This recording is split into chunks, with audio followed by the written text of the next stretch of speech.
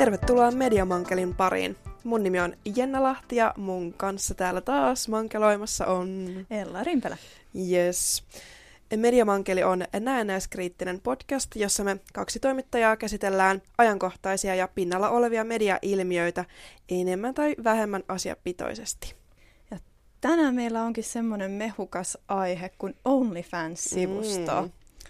Onlyfans on perustettu vuonna 2016 ja alustan tarkoituksena oli tarjota paikka, jossa esiintyjät voi julkaista videoita ja kuvia faneilleen kuukausittaista tilausmaksua vastaan. Sivusto on noussut suosioon vasta viimeisten parin vuoden aikana. Vaikutusta siihen on ollut sekä koronapandemialla että esimerkiksi sillä, että alustalle tekee sisältöä myös julkisuudessa tunnetut henkilöt. Ja nämä henkilöt kertoo siitä avoimesti.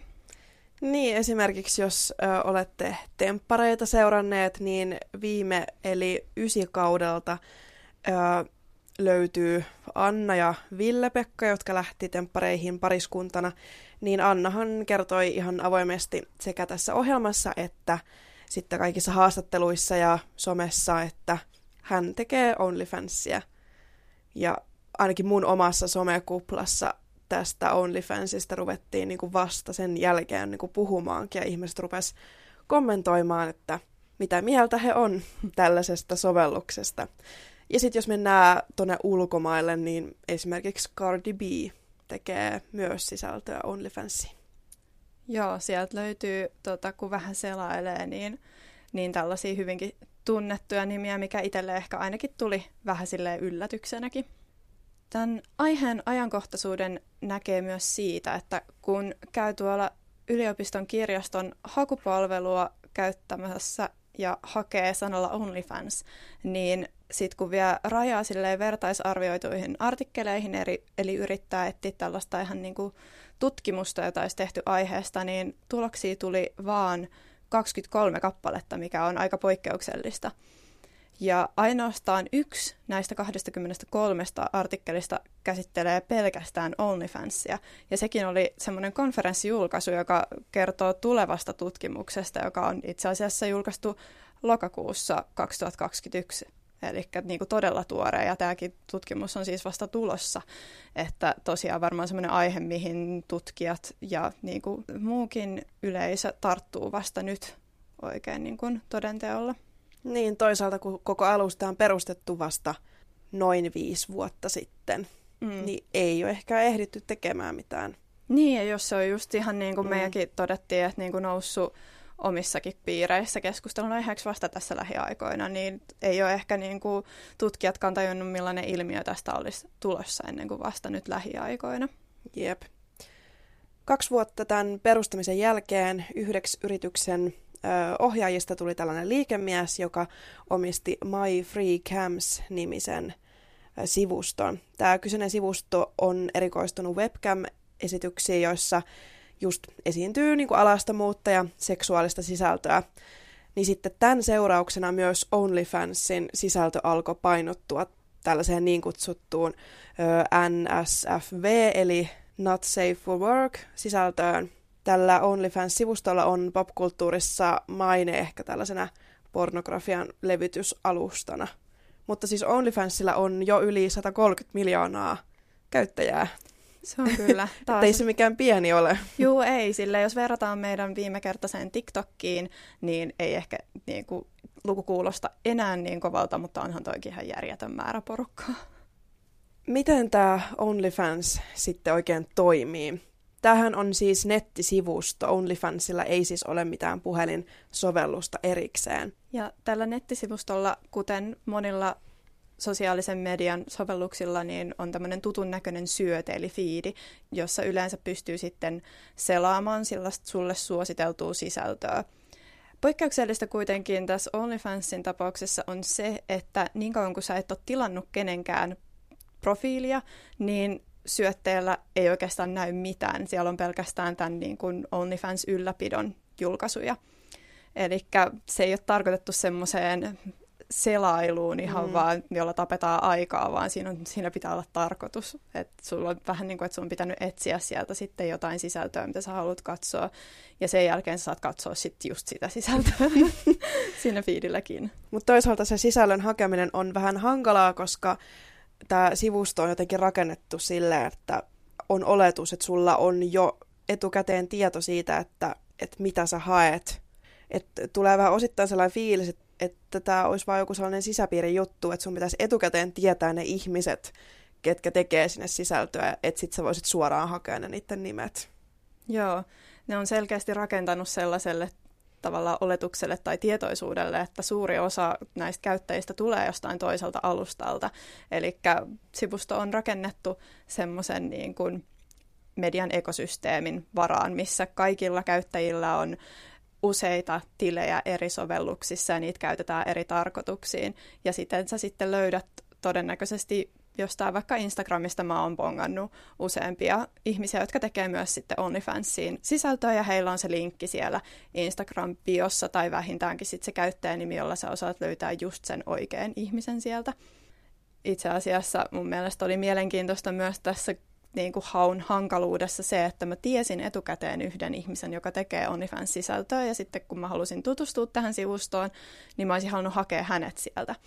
Ja mä hain hänen nimellä siis sieltä, ja mä en löytänyt häntä sieltä. Ja sitten kun mä kävin kattoon Instagramin kautta sitten, että okei, että haetaan täältä, niin siellä hänen käyttäjänimensä on niin kuin hänen nimensä ilman välilyöntiä välissä. Mutta se ei näyttänyt mulle sitä tulosta, vaikka mulla oli vaan se välilyönti siellä välissä. Se eli on se niin tarkka. Niin, eli se on oikeasti semmoinen, niin kuin, että sulla pitää olla semmoinen salainen koodi, millä sä pääset sinne sisään. Että sun pitää tietää, mitä sä haet. Että se oli mun mielestä omituista. Joo, on tosi erilainen, että Instagramissa riittää, että jos sä vaikka kirjoitat sen niin kuin sun ihmisen etu- ja sukunimen. Tai edes vähän sinne päin. Niin kyllä se sitten sieltä hakee niin kuin aika nopeasti se oikea ihmisen, mutta tämä onkin vähän hankalampi tapaus tämä. Joo, se ei antanut mitään ehdotuksia. No mites kun Ella, mehän molemmat rekisteröidyttiin Onlyfansiin. Tietenkin pitää empiiristä tutkimusta tehdä. No totta kai. Niin miltä se sun etusivu näytti siinä vaiheessa, kun sä et vielä tilannut yhtään mitään? No just se oli se yllättävää, että se näytti niin sellaiselta tyhjältä ja jotenkin niin tuntemattomalta. Mä en yhtään tiennyt, että niistä ikoneista vaikka, että mitä nämä on. Ja musta tuntuu, että ne ei myöskään, kun laittaa kursorin siihen kohdalle, niin se ei kertonut, mitä ne on, ne ikonit. Että mä ihmettelin, että mistä mä nyt edes haen tai mitään. Mutta sitten siellä sivussa onneksi vähän auttamassa käyttäjää. Siellä oikeassa reunassa oli semmoinen niin kuin ehdotusosio, missä oli sitten varmaan 20 tällaista profiilia, joita pystyi selaamaan. Ja sieltä sitten löytyi muun muassa mulla heti ensimmäisenä jotain tällaisia ainakin kokkaamiseen viittaavia käyttäjänimiä tai fitness-tyyppisiä käyttäjänimiä, jotka oli itselle ehkä semmoisia, mitä en odottanut. Jotenkin mulla oli oletuksia siitä, että mitä siellä OnlyFansissa tulee vastaan. Mitäs, oliko sulla niinku samankaltainen kokemus vai?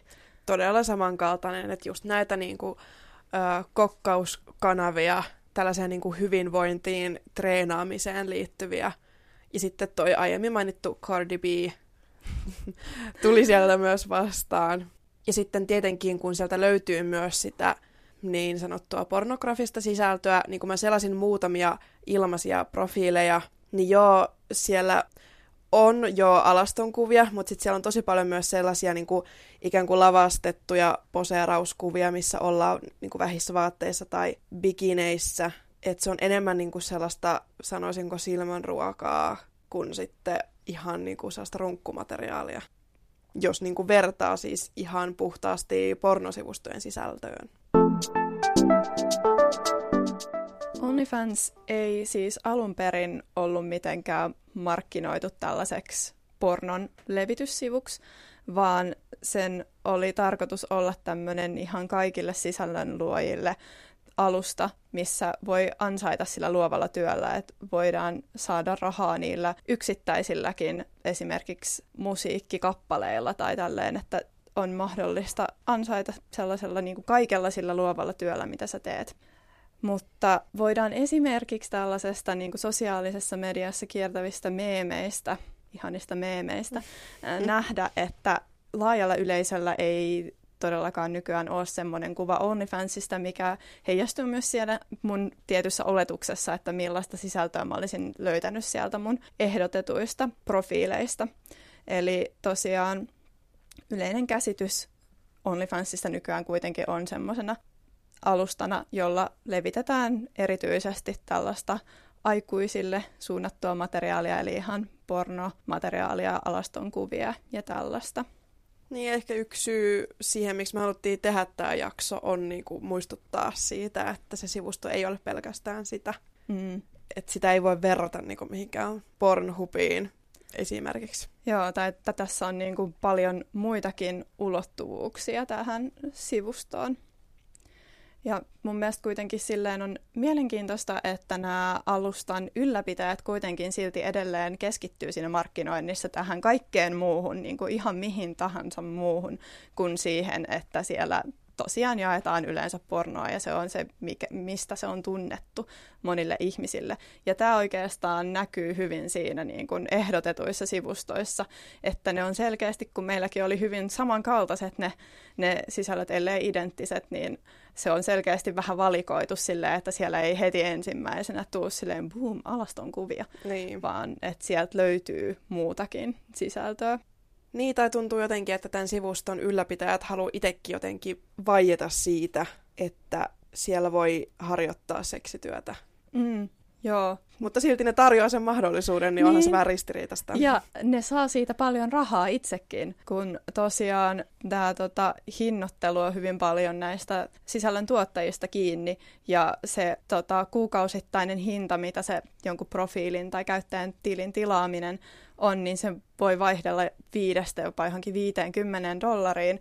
Ja se ei edes tarkoita sitä, että sä saisit käyttöösi kaiken sisällön, mitä tämä henkilö tekee, vaan vaikka sä tilaisit sen sivun, niin he voi silti päättää laittaa jonkun tietyn kuvan maksumuurin taakse. Eli sun pitää sitten vielä erikseen maksaa siitä jostain tietystä kuvasta tietämättä, että mitä siellä oikein sitten on. Että se on vaan semmoinen luotto, että sieltä tulee jotain sen rahan arvosta. Joo, siellä on kyllä suuri skaala tälle hinnoittelulle, että jotkut pistää €20 yhdelle kuvalle. Ja sitten joilleen riittää pari euroa niin kuin koko sille profiilille. Joo. Itse tosiaan kans subasin muutamalle tällaiselle ilmaiselle tilille nähdäkseni, että no, mitä sieltä sitten löytyy, kun mä oon ymmärtänyt, että siellä pitää oikeasti sitten kyllä maksaa, jos haluaa nähdä vähän jotain erikoisempaa, niin se oli hyvin paljon semmoinen, niin kuin, että mä olin vaan paperilla tilannut sen kanavan, että kun kattelin, niin mä en nähnyt yhtäkään kuvaa, mitä niillä oli siellä. Kaikki maksoi jonkun $15. Ja mikä oli myöskin mun mielestä ihan mielenkiintoista, että siellä on semmoisia automatisoituja tervetulotoivotusviestejä, kun sä tilaat kanavan. Ja sieltä tulee jotain, jollakuilla jotain vähän enemmän personoitua, jotain tosi nättiä tekstiä. Ja sitten taas jollakuilla semmoinen vaan, että hei, kiva kun tilasit. Mutta sitten yksi näistä, joissa se teksti oli kauhean mukava ja jotenkin semmoinen hellittelevä. Ja sitten siinä oli, että maksa $15, että näet tämän kuvan, joka olisi liitetty tähän tekstiin. Että jäin vaan miettiin silleen, että eikö tämä nyt vähän enemmän houkuttelisi, jos edes tämän kuvan saisi ilmaiseksi. Mutta ansaitkaa rahanne vaan. Musta tuntuu, että meillä on vähän tällainen katkera puhe tässä siitä, että kaikki maksaa, mutta sitten niinku, kun itse ainakin puhun niinku sen puolesta, että pornosta maksettaisiin. Joo, se on ihan totta, että sehän on yksi tämän alustan tai tämän sivuston niin parhaita puolia on se, että ne yksittäiset sisällöntuottajat saa asettaa niin kuin omalle työlleen ja samalla itselleen sen arvon. Että se ei mene silleen, että sä julkaiset jonnekin vaikka jonkun alastonkuvan tai pätkän jotain pornoa ja sitten käy silleen, että joku muu levittää sitä tuolla antamatta sulle siitä mitään tai edes mainitsematta, että se on sun työtä, jolloin sitten sä et ansaitse siitä mitään ja sun tavallaan työn arvo katoaa siinä samalla. Se on valitettavan yleistä. Onlyfans nousi uutisiinkin tänä vuonna semmoisesta vavisuttavasta asiasta, että he ilmoitti, että kaikki seksuaalisesti eksplisiittinen sisältö bännätään siellä alustalla, eli sellaista ei saa enää tehdä.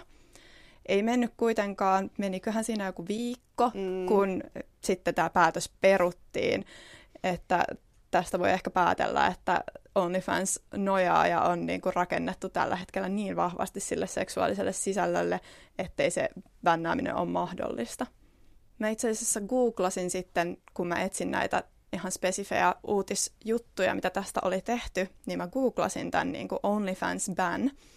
Ja sieltä löytyi näitä useasti googlattuja kysymyksiä. Ja ne kysymykset oli, että miksi Onlyfans suljetaan? Siis kaikki ne kysymykset, mitä sieltä löytyi, oli joku muotoilu tästä, mikä on myöskin hyvin kertovaa siitä, että ihmisten mielissä, jos Onlyfansista ei saa seksiä, niin Onlyfans on sama kuin suljettu. Niin. Tai ehkä niillä on just vaan se stereotyyppinen oletus, että siellä ei siis ole mitään muuta. Kyllä. Tai että se on sitten se, mitä he hakee sieltä. Tuntuu, että edelleen, jos joku kertoo tekevänsä sisältöä Onlyfansiin, niin se reaktio on tosi sellainen niin kuin hämmentynyt ja sille, että oi jaa. Niin, vähän semmoinen keskustelusta tulee kiusallinen, että niin. Mitäs nyt kehtaa kysyäkään. Mutta onko se ehkä samalla levelillä kuin, että jos mä sanoisin, että mä teen pornoa? Ei. Ei millään tavalla, en kyllä pysty kuvittelemaan, että mietin vaan, että jos joku kertoisi, että hei, musta on materiaalia Pornhubissa verrattuna vaan, että hei, että mä teen Onlyfansiin sisältöä, niin kuitenkin niillä on sen verran erilainen jotenkin status ehkä. Mutta teki sitten sisältöä mihin tahansa, niin jotenkin tätä seksityötä ei edelleenkään nähdä oikeana työnä, ja mun mielestä tämä on niinku iso ongelma, mistä ei puhuta vieläkään tarpeeksi, että on se slut-shaming tosi vahvasti niinku läsnä. Kyllä. Jotenkin myöskään tämän niinku seksityön ympärille ei saada oikein semmoista kunnon keskustelua. Musta tuntuu, että kun se mainitaan, niin se ehkä vähän nauraen myöskin niin kun se keskustelu loppuu, että se on vähän semmoinen, niin kuin, että siitä selkeästi ei niin kuin jotenkin pystytä puhumaan, mutta myöskin ehkä siitä on niin vahvoja mielipiteitä, että koetaan vaikeaksi ilmaista niitä. Ja ajatella, että se on vain joku sivubisnes tai vaihtoehto että kun olet kokeillut työmarkkinoilla kaiken muun ja mikään ei ole onnistunut, että sit sä jotenkin päädyt sinne, niin kuin, että se jotenkin, että se nähdään hierarkisesti alempana muita töitä. Joo. Et osaa mitään muuta tai et ole onnistunut missään muussa. Niin ja että kaikkihan nyt osaa seksiä harrastaa, mutta kun ei se niinku, ei se ole näin suoraviivasta. Joo, ja sekin on selkeästi ollut niinku semmoinen urapäätös ja ihmiset, jotka tekee sitä, niin on päättänyt tehdä sitä. Että he on itse näkee, että tämä on se tapa ilmaista itseä ja niin kuin he nauttii siitä työstä paljon enemmän kuin sitten jostain tällaisesta säännöllisestä toimistotyöstä, jos otetaan tämmöinen stereotyyppinen vastakohta. Joissain tapauksissa tämä negatiivinen keskustelu on vähän lauhtunut sen myötä, että jos joku on puhunut ihan omalla nimellään, kertonut omia henkkohtakokemuksiaan seksityöstä, että ehkä tällainen auttaisi poistamaan sitä tabua ja stigmaa, jos jotkut uskaltaisi kertoa ihan avoimesti omalla naamalla ja nimellään, että tekee sitä. Joo, onhan se ihan eri asia, että joku sun ystävä tai just joku tämmöinen ihminen, joka nähdään, kuten nyt tämä temppari-esimerkki, niin joku, jonka näet televisiossa ja josta saat kuulla muutakin siitä sen elämästä, että tavallaan ainakin se auttaa näkemään sen, että nämä ei ole niitä elämässä epäonnistuneita, jotka on pakotettu tähän uravalintaan, vaan että nämä on ihmisiä ihan niin kuin kaikki me muutkin ollaan ja että kuullaan vähän ehkä heidän niin kuin motivaatioista ja siitä, että miksi tämä on ihan validi uravalinta sinänsä tai tämmöinen kuin mikä tahansa muukin. Jos tuodaan toi temppareiden Anna vielä hetkeksi tähän, niin ainakin mun somekuplassa, kun tämä ensimmäinen 9-kauden tempparijakso tuli ulos ja kaikille selvisi, että Anna tekee Onlyfansia, niin se keskustelu jotenkin lisääntyi ihan niin kuin huomattavasti. Ja sitten niin kuin rupesi sitten ihmiset kertoo niin kuin mielipiteitään, mitä mä en ollut tullut edes ajatelleeksi. Että esimerkiksi jotkut koki, että tällaisen sisällön tekeminen on pettämistä. Että sä et vois parisuhteessa tehdä sisältöä Onlyfansiin. No, Mä veikkaan, että ihan samat keskustelut on tuolla pornon tuotannossa kyllä aivan varmasti, mutta toi on jotenkin ehkä just tämän takia, mitä me just sanottiin, että sekin on ammattivalinta, niin se, että se olisi jotenkin pettämistä ja siinä pitäisi aina olla tunteet mukana esimerkiksi, niin se on niin vanhentunut käsite jotenkin, että hassua, että semmoinen edelleen on voimissaan. Mutta toisaalta sitten mä oon nähnyt kyllä sekä tähän suuntaan niin kommentteja tuosta, että sitten toisaalta toiseen suuntaan, vaikkakin ehkä enemmän semmoisessa humoristisessa mielessä, että ihmiset laittaa kommenttia, että no niin, että naisystäväni teki Onlyfansin, nyt voin lopettaa päivätyöt. Että tavallaan niin kuin myös tällaisena, ehkä ainakin niin kuin semmoisena vahvistuksena, että tosiaan sekin on työ ja myöskin työ, josta voi tienata hyvin. Mutta kuinka hyvin siitä sitten loppujen lopuksi voi tienata? Niin. Mä en tiedä, onko ketään, kuka elättää itsensä pelkästään Onlyfansilla. Itse asiassa mä luin yhden jutun tällaisesta, Ylellä oli siis tämmöinen uutinen entisestä Miss Rovaniemestä. Joo. Ja siellä lukee, että hän kertoo, että hän tekee niin kuin, jos hän tekee sitä vaan ohessa vähän niin kuin osa-aikaisena, niin se on semmoinen kiva tienesti, jolla vähän rahoittaa opiskeluja. Mutta sitten kun ei ole opiskeluja, niin kyllä hän sanoo, että niin kun, jos häntä lainataan, niin perusduunarin palkkatasolle pääsee sillä. Okay. Niin, että niin kun on ainakin vahvistettu, että se on mahdollista. Ja on sitten toisaalta törmännyt tämmöiseen vaikuttajaan Amerikassa, joka sattuu olemaan semmoisessa vaikuttajapiirissä, jota seuraan YouTubessa, joka siis, niin kuin he on todennut siellä, kun he on keskustellut tästä, että tämä vaikuttaja tekee sisältöä Onlyfansiin, niin just se, että sen ei tarvitse enää tehdä YouTube-videoita, että hän siis ansaitsee oikein niin kuin hyvin sillä Onlyfans-sisällöllä. Että jos sulla on se fanikunta, joka on valmis maksaa näistä kaikista stepeistä, mistä me vähän silleen valitettiin tuossa aikaisemmin, niin silloin sä voit oikeasti tienaa tällä ilmeisesti tosi hyvinkin. Niin, mutta just, että pitää olla se fanikunta, että vähän sama asia kuin muissa sosiaalisen median alustoissa, että tavallaan pitää luoda se oma juttu, jos sä haluat oikeasti niitä seuraajia. Joo. Että se, että niin kuin jos minä nyt alkaisin tekemään sisältöä, niin mä olisin aivan liian tylsä, aivan liian tavallinen, että mun pitäisi oikeasti keksiä niin kuin joku sellainen juttu.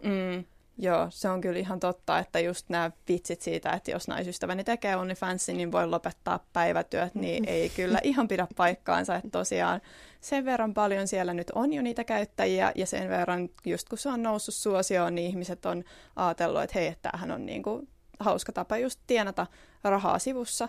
Joten sitten jos me esimerkiksi tehtäisiin tämmöinen kokeilu, että tehdään tämmöiset tilit ja aletaan julkaista sisältöä, niin mä veikkaan, että tarvitsisi kehitellä sitä meidän konseptia aika pitkään, että sillä oikeasti tienaisi yhtään enempää kuin pieniä kolikoita siellä täällä. Ja totta kai isommat rahat aina liikkuu tuolla Amerikassa. Niin, joo. Että sekin, että jos olisi vaan Suomen sisällä, eihän me niinku suomalaisista asiakkaista saataisi paljon mitään rahaa. Joo, ei totta. Ja just maailmassa, missä pornoa löytyy tämmöisistä tube-sivustoilta ilmaiseksi, niin se, että saadaan ihmiset maksaan, eikä ne suhtaudu niin kuin me tässä vitsailtiin, niin siihen saa tehdä vähän töitä eteen. Me mainittiinkin tuossa ihan alussa se, että osana tätä Onlyfansin nousua tällaiseen suosioon, niin on ollut koronapandemia, niin kuin niin monessa asiassa tässä lähivuosina on ollut. Mutta kyllähän se on ihan fakta ja tosiaan ymmärrettävää, että kun koronapandemia alkoi ja kiihtyi ja tuli kaikki rajoitukset, niin ei saanut nähdä ihmisiä. Ja tosiaan se totta kai vaikutti seksityöhön ja seksityön tekijöihin ja siihen, että ei ainakaan mitään kasvokkaista saanut enää tehdä, eli piti siirtää kaikki palvelut, jos nyt olikin ollut jo jotain palveluita niin kuin teknologian välitteisesti, niin nyt kaikki siirtyi sinne. Ja totta kai sitten haetaan alustoita, joilla tätä voi toteuttaa, ja siinä kohtaa sitten OnlyFans astui areenalle. Niin, tämä kertoo kyllä selkeästi sellaisesta teknologian kehityksestä, että tuollaistakin työtä pystyy nykyään tekemään niin kuin striimijaksossa, niin ihan omalta kotisohvalta ilman, että tarvii poistua kotoonta, jos ei halua. Että jotenkin seksityöstä tulee ehkä mulle ekana sellainen mielikuva, että se on tosi sellaista niin kuin konkreettista fyysistä, että sä näet kasvotusta niitä sun asiakkaita, mutta eihän se välttämättä tarvitse olla mitään niinku fyysistä, että se voi olla niinku netin välityksellä. Niin, kertoo siis ihan vaan tämän seksityökäsitteen laajuudesta, että se ei ole niin kapea kuin mitä ehkä ensimmäisenä tuntuu, kun kuulee sen käsitteen, että esimerkiksi näillä tällaisilla niin kuin webcam-live-jutuillahan on niin kuin tosi pitkä historia, että on jotain tällaista jopa niin kuin live semmoista videochattia niiden asiakkaiden kanssa, niin musta tuntuu, että se on ollut ainakin semmoinen vähän niin kuin, vitsi jo semmoisissa elokuvissa, mitä on katsonut. Niin kuin pienenä, että on vähän niin kuin aina tiennyt, että tämä on juttu, että siihen viittaillaan. Niin tämä on vähän niin kuin vaan sitten siirrytty pelkästään semmoiseen, melkein semmoiseen teknologiavälitteiseen seksityöhön. No mitä Ella sä nyt oot mieltä tästä Onlyfansista, kun hetken aikaa oot ehtinyt tutustua tähän? Joo, vaatii kyllä lisää tutustumista myöskin, mutta tähän mennessä ehdottomasti näen, että tämä on hyvä kehityssuunta seksityölle. Ja myöskin tällä alustalla tai sivustolla on oma paikkansa tässä sosiaalisen median niin kuin ekosysteemissä, josta mainittiin, että on selkeästi tehnyt itsestään erilaisen alustan, joka asettuu hyvin sinne keskelle ja samalla tarjoaa näille sisällöntekijöille, jotka tekee tällaista pornosisältöä, niin tämmöisen turvallisemman paikan tehdä sitä materiaalia ja levittää sitä ja ansaita sillä. Niin, koska sinne täytyy rekisteröityä ja niin kuin on salasanan takana ja ehkä helpompi omalla naamalla tehdä kuin jossain ihan täysin ilmaisilla pornosivustoilla. Kyllä, ja tämä edistää nähdäkseni myös sitä, että päästäisiin jotenkin tämän seksityön stigmasta eroon, että ihmiset tekee sillä omalla naamalla vähän niin kuin, tämä on yksi niistä sosiaalisen median alustoista, joissa sä niin kuin teet sitä sun omaa työtä. Toivoisin, että se ei olisi mitenkään noloa tai kiusallista tai mitä ikinä niin kuin sanoa, että hei, mä teen sisältöä Onlyfansiin. Et samalla tavalla kuin sä opiskeluiden ohella käyt jossain kaupan kassalla hakemassa lisätienestiä. Niin tämähän on helpompi tapa kuin se kaupan kassa. Niin on, ja tämä on palvelu, jolle on kysyntää, ja sen takia tämä on ihan siis validi ammatti, ja en ymmärrä, minkä takia sille pitää nauraskella. Tässä oli tämänkertainen Mediamankelin jakso. Ensi jaksossa me puhutaan aktivismista somessa, miten se siellä leviää ja millaista se on. Heippa! Moikka! Kalevantie 98,4. Tämä on Radio Moreeni.